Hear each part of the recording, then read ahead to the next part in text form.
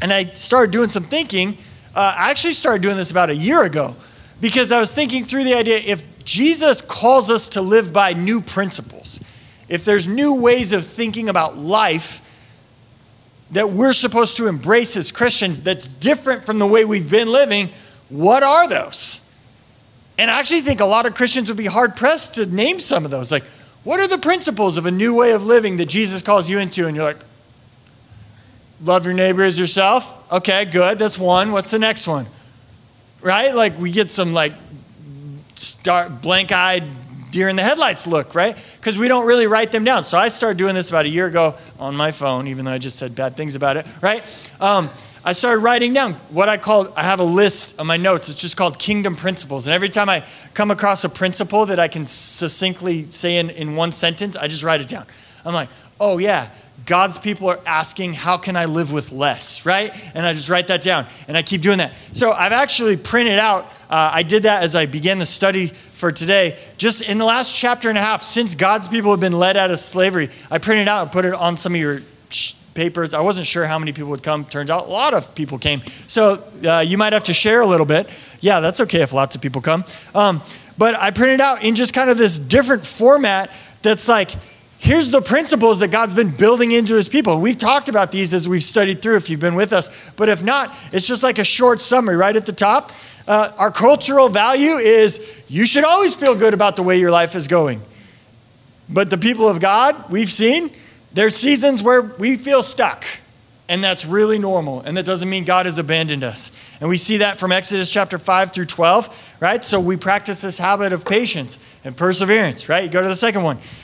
The culture would tell you, you could choose to live this moment any way that you want, regardless of the past or the future. But we just talked about last week that the people of God remember and have a hope for the future, and it changes how we live presently, right? What happened behind us and what's happening in front of us are both changing how we live right now, right? We get that from Exodus chapter 13, verses 3 through 16, right? We talked about many times over and over as we went through the 10 plagues, the danger of the hardness of heart.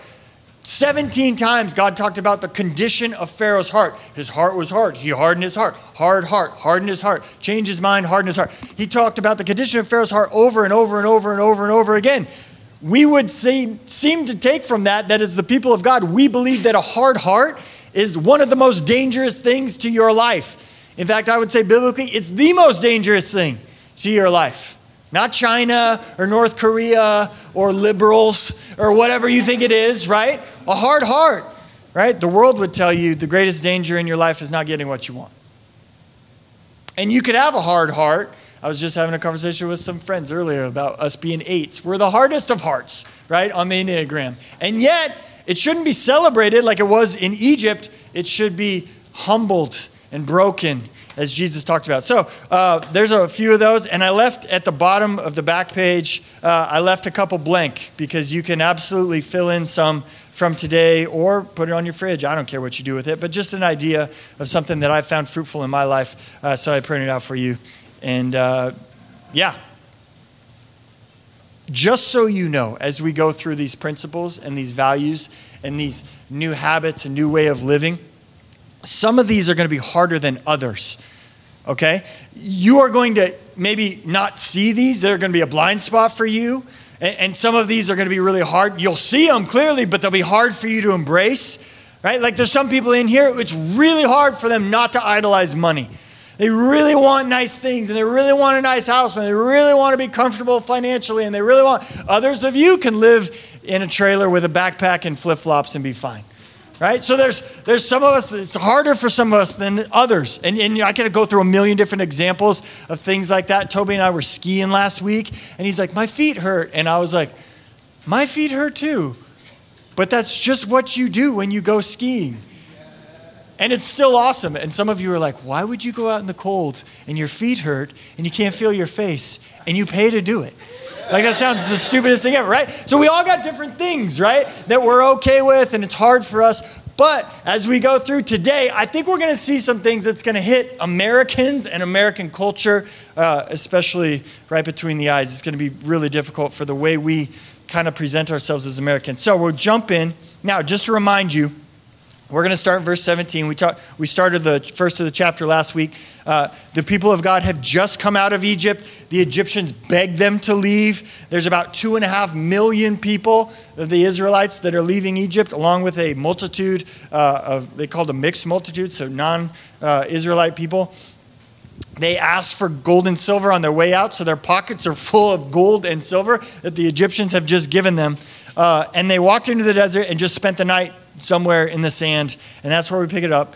Chapter 13, verse 17. It says, when Pharaoh let the people go, God did not lead them by the way of the land of the Philistines, although that was near. For God said, lest the people change their minds when they see war and return to Egypt. But God led the people around by the way of the wilderness towards the Red Sea.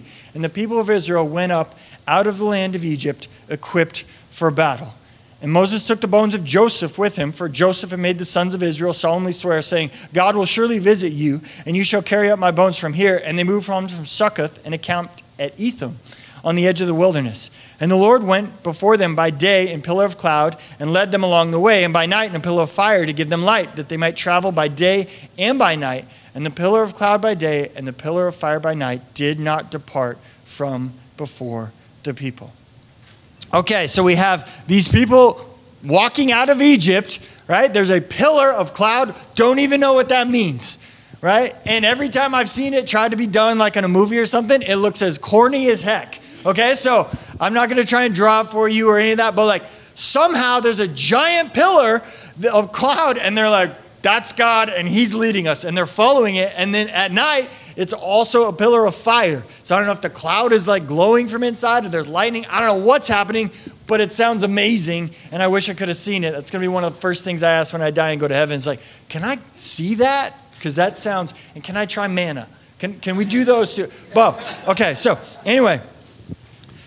What's interesting here is as we get to verse 17, the people are leaving and they're going to the promised land, which is where God has called his people since the time of Abraham. He promised Abraham, I'm going to give you this land. The land at that time was known as Canaan. It's modern day what we would know as Israel. And I'm going to put a map up on the screen because it's interesting. If you are leaving from Egypt and you are going to Canaan, you would take the green arrow, which is a very easy way. It's called, well, back in the day, it was a trading route, the way of the sea, right? So traders coming from Europe would come down along the Mediterranean. They would come along to Egypt, and it was a road. It was like a well-worn path. There was lots of people living along. There was places to stay, water. All the things that you would need to survive would be on that road. And it was the quickest, most direct route. So they're in the Nile River Delta area of Egypt, which is the green circle. They're going to the blue circle, which is the promised land. The northern body of water above the blue circle is the Sea of Galilee. The bottom body of water is the Dead Sea, just in case you're wondering. And so that would be the normal way you would go. If I was like, hey, let's go to Canaan or the promised land, everybody would be like, let's take the way of the sea. That makes sense. That's not where they went. God led them toward the Red Sea. Now the Red Sea is down in the south, right? So they should be traveling northeast and they're traveling southeast a little bit, right? And God leads them this way, which may not be a big deal to you. Like, okay, God's going a different way. No, God's not going a different way. God's going the wrong way. Okay, this is not like, hey, we're going to Seattle. We could take I-90 or we could take Highway 2. We know Highway 2 is a little bit longer, but you get to go through Leavenworth and get some sauerkraut, so it's fine for everybody. Like, that's not what's happening here. There's not two ways to get to the promised land, and God just chose the longer way. God's going the wrong way. Like, that's not a way you get to the promised land. He didn't say like, hey, we're going to go this way because we'll come back around. He's like, hey, we're going this way. And they're going, but the promised land's that way. Think about that for a second.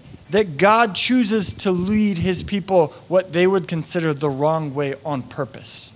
Or when we're talking about principles and new ideas and new ways of living that God is building into his people, sometimes he leads you in a direction that you consider not just not understandable, but wrong. Like, God, we're going the wrong direction from where I should be going. Now, there's a whole bunch we can learn from this.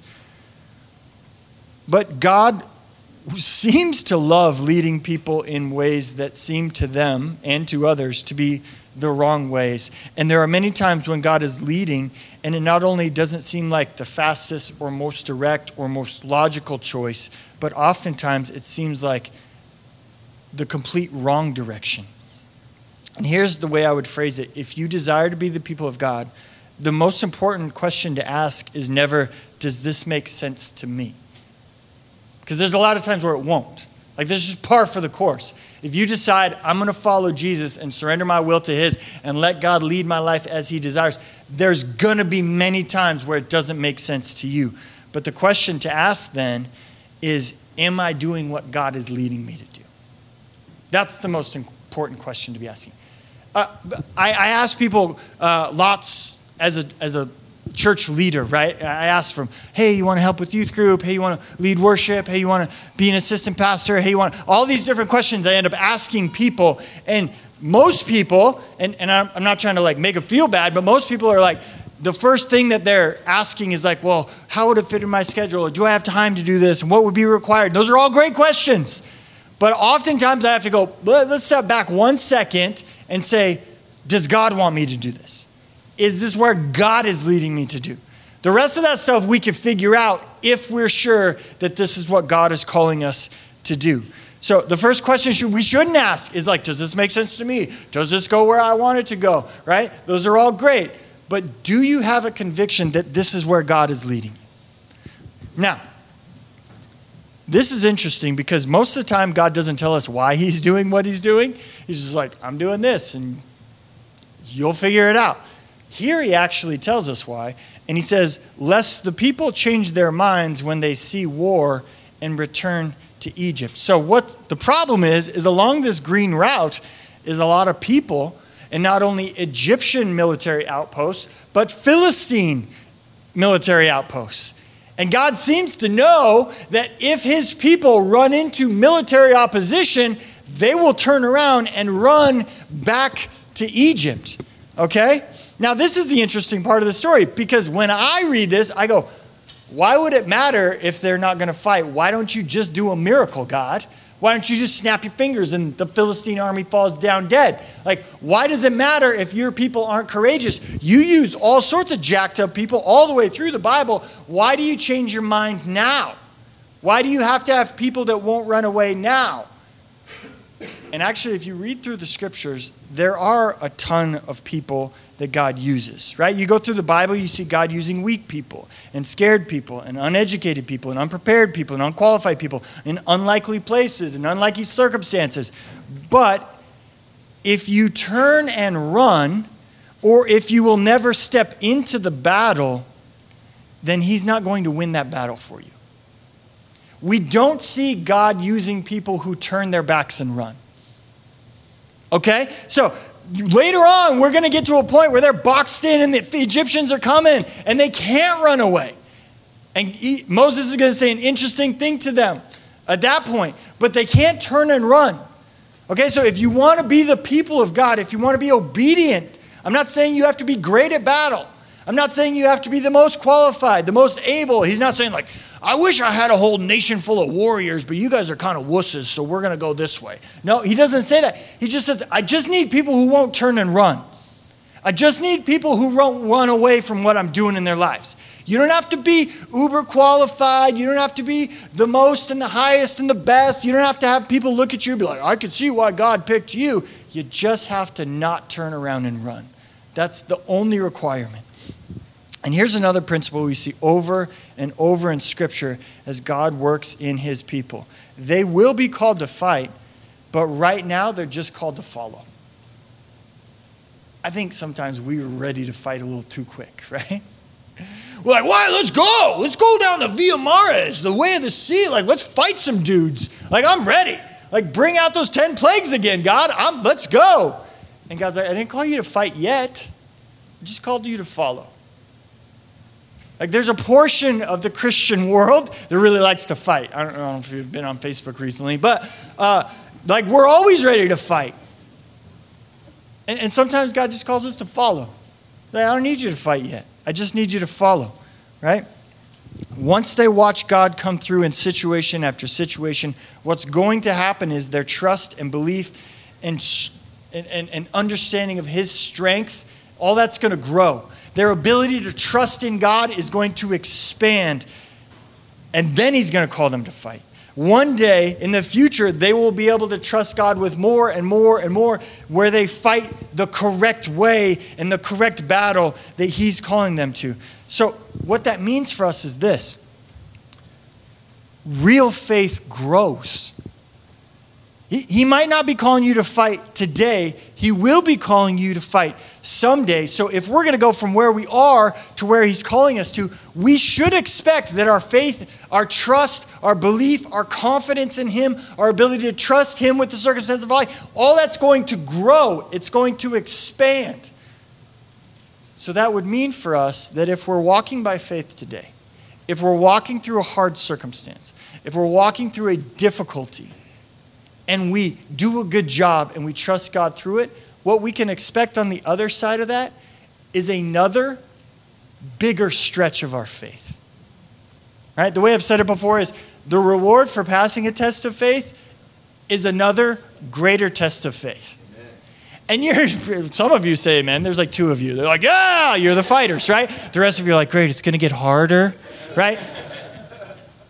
You're going to know God more in it. So yeah, from the outside, we could quote unquote say harder, or that requires more faith or more difficulty. But if you're closer to God, you won't realize it's harder. You'll just be like, this is what we do. We do what God calls us to do. And as it grows, as it stretches, as I mature, as I am what the Bible calls sanctified, he's going to call me to stretch more. And this is what, man, so many Christians get this lost, right? We treat Christianity like a driver's license test. And I've said this before, where we like, I walked by faith once, now I'm good. I just hit the cruise control and like coast until I die. It's just, we never see that in the Bible. Like when we see people in the Bible, they're walking from faith to faith, the Bible says, from glory to glory, from one condition of their faith to another higher condition of the faith, from trusting God with a little bit to trusting God with more to trusting God with more. That's the normal experience of the people of God. There's one last thing I want to point out. Look at the end of verse 18. It says, the people of Israel went out equipped for battle. So what's the problem, God? Right? If you're on our side and we're equipped for battle, what's holding us back? Here's the problem. They have the equipment for battle, but not the hearts for battle. Because he knows when they see war, they're going to turn and run.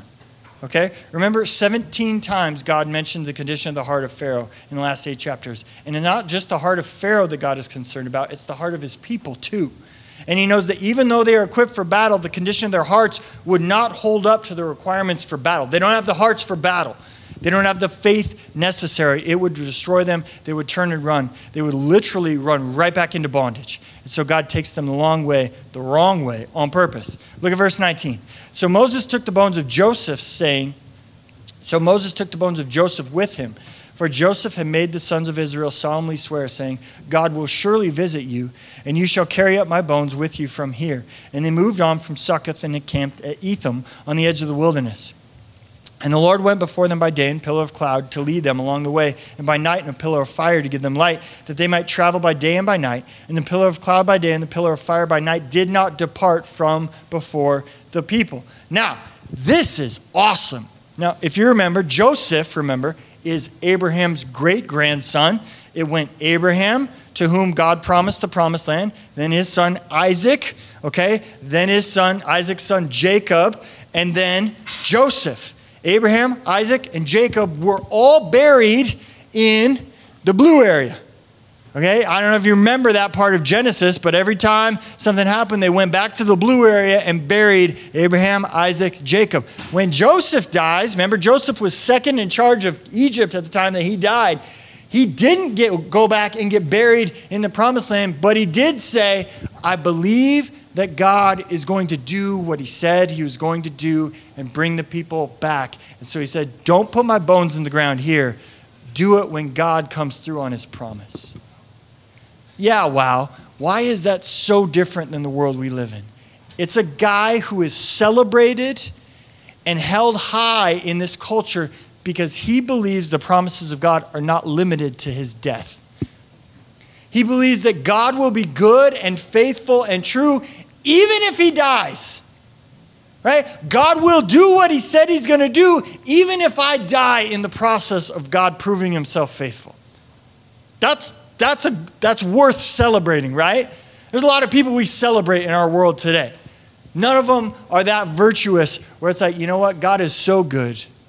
His promises are so true that even if I die, it's not going to withhold from what he's going to do. I believe his goodness will extend even beyond the grave. That's awesome, right? That's a different culture, a different way of living, a different type of person being celebrated than the Egyptian culture at the time. Look at verse 14. Then the Lord said to Moses, tell the people of Israel to turn back and encamp in front of Pi-hahiroth, between Migdol and the sea, in front of Baal-zephon, and you shall encamp facing it by the sea. Okay, now some of you were a little bit uncomfortable when earlier I said God might call you to go the wrong way. Can we be honest here? I know that's not really what we do in church, but we could try, right? If God called you to go a way that you thought was the wrong way, how many of you that would make you uncomfortable? Okay, so there's like 8 honest people here. Good for you. Okay, so this is way harder, okay? So God calls you to go the wrong way. You could still talk yourself into like, yeah, you think we're crazy, but we're crazy like a fox. Like this way is actually better, right? You could be like, you could play that card. You'd be like, you just don't understand, right? We're going this way because there's a secret this way that you don't know about, right? You could do that kind of a thing. Like God knows what he's doing. We're going the wrong way. But then as they're going the wrong way and they're like talking themselves into it, no, this isn't bad. We're fine. We'll be good. Everybody else says this is the wrong way. We know this is the right way. Then God tells them to turn around. So they're going like, no, this is the better way. And then God's like, turn around. They're like, oh. And if you don't think that's a big deal, have you ever tried to follow someone in a car and they knew where they were going and you didn't know where you're going? So like, oh, I'll just follow you, right? And you're following them and then they go down the street and you're like, I don't think this is where they're at. And then they turn around. How many of you are like, oh, no big deal. Everybody get lost. Nobody. Everybody's like, dang it. Now we're all lost. This guy doesn't know where he's going, right? Your wife, never mind. I'm not going to say anything about wives, right? But everybody in the car is like, we do no confidence at all, right? When you turn around, it's never like, it's fine. Nobody has grace on people that turn around, right? Everybody is like, what the heck are you doing? Like, we don't know where we're doing now. And this is exactly what God is telling Moses to do. Right, they're walking this way. God's like, turn around. Moses is like, nah, you got to be kidding me. Because what did Moses tell us? In chapter 5, Moses told God, he's like, they're not going to listen to me. Like, Moses was insecure as a leader. He's already concerned that the people aren't going to listen to him. He's already concerned that the people don't believe in him. He said, I'm going to go back and they're going to say, God didn't talk to you. Who should I say told him, sent me? Like Moses was already upset about this. This is already an insecurity of Moses. So can you imagine when God's like, Moses, I want you guys to turn around. Right? The cloud goes this way. It's like, gosh, dang it. They didn't believe me before. Now they're never going to trust me. Like, public service announcement. We all need to turn around. I know I've been saying this was the right way. We go back, right? And God tells them to go back and camp by the sea in this place where they can't escape. If you were a military leader, you'd be like, this is the worst possible place to be found. And so I can just picture Moses having this conversation with God. God, people are going to think we don't know what we're doing. Like, they're going to think we're incompetent.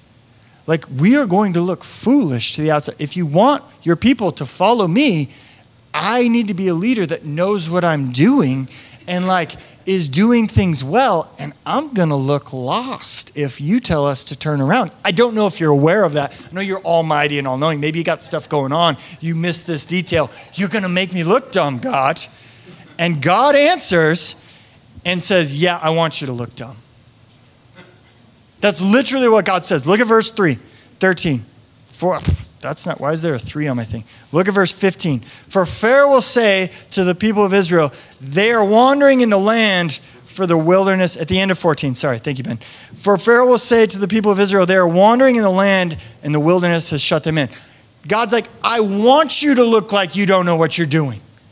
I want Pharaoh to see you and hear about where you are. He'd be like, they're lost. They don't know what they're doing. That's literally what God says. Like, I want you to look dumb to Pharaoh. I want you to look like you don't know where you're going. That's tough to swallow for lots of us, right? Because we're fine with taking the long way as long as we can kind of convince ourselves that it looks like we know what we're doing. Like, we all want to look like we know what we're doing to everybody around us. Like, nobody likes to watch. I worked at Starbucks when we first planted the church. And they told us that the feedback that they got from customers was that they were so intimidated to order at Starbucks. People who had never come in, what kept them from coming in? They were very intimidated to order at Starbucks because they didn't want to feel like they ordered wrong and they didn't know what they were doing. Right? Because there's a million things. I don't know if you've been behind the person in line that's like, I'll have a double quad upside down macchiato with oat milk, 2 pumps of peppermint. And you're like, what? Like, that is intimidating, right? Nobody likes to look like they don't know what they're doing. That's a huge fear for everybody. And God's like, I'm actually going to lead my people in a way that it looks like they have no idea what they're doing. No idea what they're doing. Like, he's led them the wrong way. Then he calls them to turn around and wander. Then he's called them, he's called them to be inefficient on purpose. There's almost nothing less American than being inefficient on purpose. Now, I want you to waste things and time and stuff. Like, I want you to be poor at what you're doing leadership-wise on purpose, Moses. I mean, it's really hard, especially for Americans, especially for leaders. I can only imagine what Moses is thinking at this point. And here's what we're going to see over and over as we work through not only the book of Exodus, but through the rest of the scriptures. There will be seasons and moments where God calls his people into things that are intended to strengthen their trust in him. And sometimes he will say, I want you to be inefficient. I want this not to work well. I want you to not know what you're doing. It's fine with me if you feel lost. If it's fine with me if not only do you feel lost, but people outside look at you and be like, he's lost, right? That's fine. Turning around and going in circles doesn't bother God. Oh, really? It doesn't, right? Sometimes they're like, my life's such a mess. Messes don't bother God. We've talked about this over and over, right? In fact, there will be times when he wants it to be apparent to everybody who's watching, you don't know what you're doing, you're lost, you're going in circles, your life's a mess. And that's fine with him. If you desire to be the people of God and live the life he's called you to and be obedient, he's going to lead you into situations that burn that pride out of you. Where all you have is, I'm doing what God's put in front of me to do, even if nobody thinks I know what I'm doing. Nobody's looking at me like, oh, we could follow that person. It's inefficient. It's broken. It's a mess. We're going in circles. And it humbles you because all you have is obedience to the Lord to keep you going. And he continues on. He says this, and I will harden Pharaoh's heart, and he will pursue them, and I will get glory over Pharaoh and all his hosts, and the Egyptians shall know that I am the Lord. And they did so. And the king of Egypt was told that the people had fled. The mind of Pharaoh and his servants was changed towards the people, and they said, what is this we have done? We have let Israel go from serving us. We're in chapter 14 now. Verse 6. So he made ready his chariot and took his army with him and took 600 chosen chariots and all the other chariots of Egypt with officers over them. And the Lord hardened the heart of Pharaoh, the king of Egypt, and he pursued the people of Israel while the people of Israel were going out defiantly. Then the Egyptians pursued them. All Pharaoh's horses and chariots and his horsemen and his army overtook them and encamped at the sea by Peth-hahiroth in front of Baal-zephon. That one's really tough. I don't know what the Egyptians are doing naming their stuff. But anyway, Pharaoh looks out and he sees the people wandering. He's like, what was I doing? Why did I let these people go? They have no idea what they're doing. They're clearly lost. I'm going to go get them back. So he sends out an army to go get them. And if you're Moses, you're probably thinking, fine.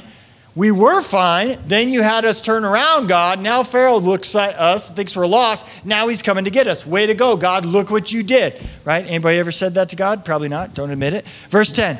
When Pharaoh drew near, the people of Israel lifted up their eyes, and behold, the Egyptians were marching after them, and they feared greatly. So, literally, this is the worst possible scenario for the people of Israel.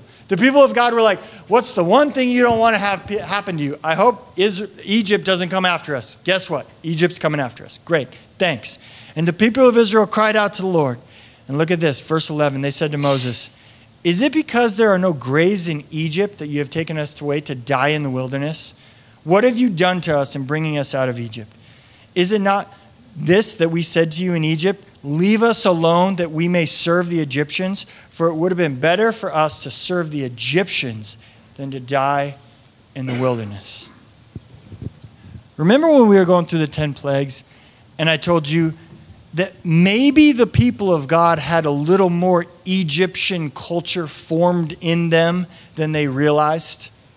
Like maybe the people of God were a little more entangled in the love of Egypt than they understood. Like maybe they were a little more dug into the way that the Egyptians were living. They kind of loved the thing about living in Egypt more. They were like, oh, we don't want to be slaves. We don't want to be slaves. Okay, let's get out of Egypt. And they're like, we kind of want to go back now.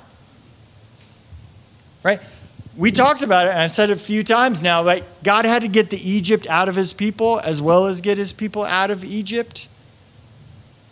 How long did it take them in freedom to beg to go back to bondage? Well, if you got a white or a blue Bible, at the top of page 32 is when they get let out. And we are now halfway down the right column of page 32. So less than half a page. That's how long it took. Not very long, right? We're free. We kind of want to go back right now. You need to know this about yourself, okay?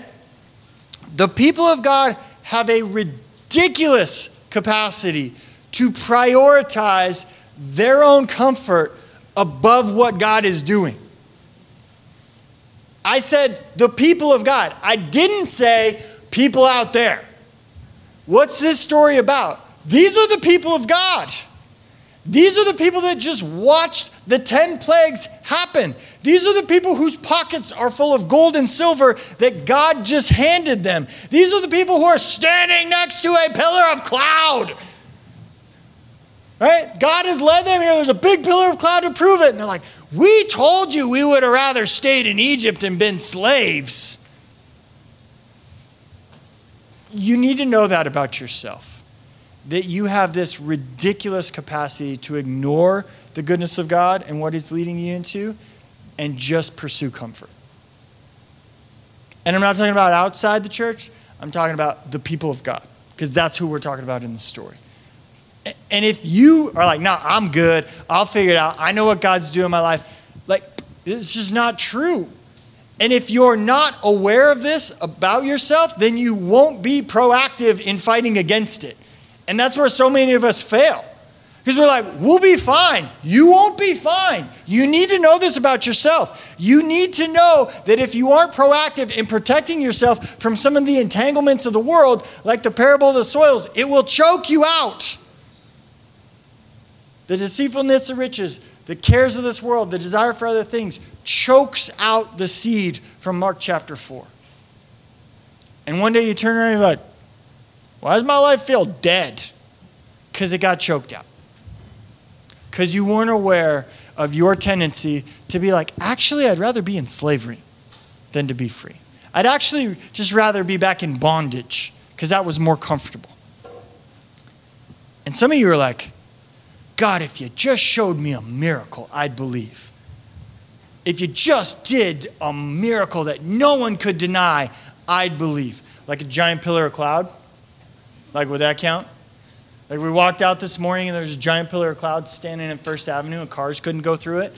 Would you follow Jesus then? Because human history, as like what we know about ourselves, tells us that's not true.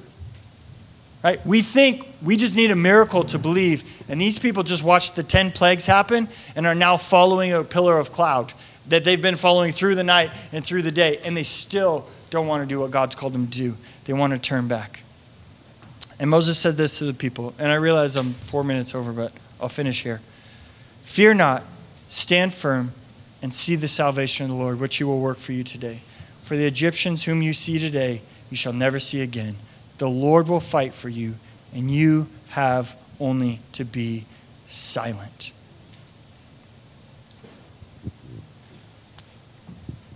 There's this point where you would think that this is now where God causes people to turn and fight, right? I almost expected this to be like a Braveheart moment. Like, every man dies, but not every man truly lives. You can never take our freedom, right? And they all like fight like you've never fought before. And they're like going and like killing the Egyptians, and like God just whoops them. That's not what God tells them to do. He says, stand and be silent and watch God fight before you. Now, if you're an American and this happened to you, and God's like, go the wrong way. What? Turn around. What? Act lost. I am lost. I know, that's perfect, right?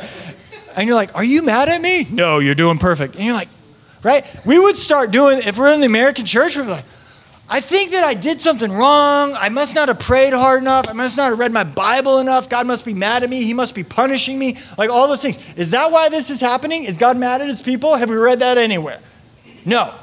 Right? Is he punishing them? No. Have they unmet expectations? No. Is there like hidden sin in their life where they're like, we shouldn't have been doing this? No, none of that. God led them into a hard place on purpose so he could show his power and might and love on their behalf. That's why he did it.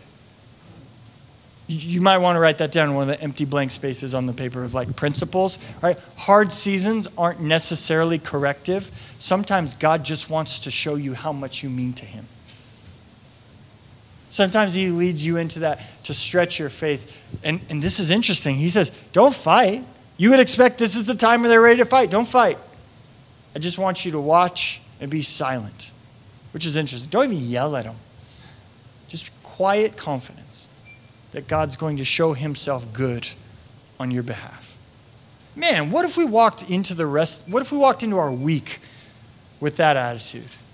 Right? I'm just going to do what God's called me to do and have a quiet confidence that whatever I run into this week, he's going to show himself good on my behalf. Would that change how people perceive us in our world? I mean, that's radically different than the way normal people live. That's radically different than the world says. You got to figure it out. You got to have ambition. You got to try. You got to get your act together. Right? Or you could just do what God's calling you to do and trust that he will, like he always has, prove himself good and faithful and loving towards his people. Amen? Amen. Let's pray. Worship team, you can come on back up.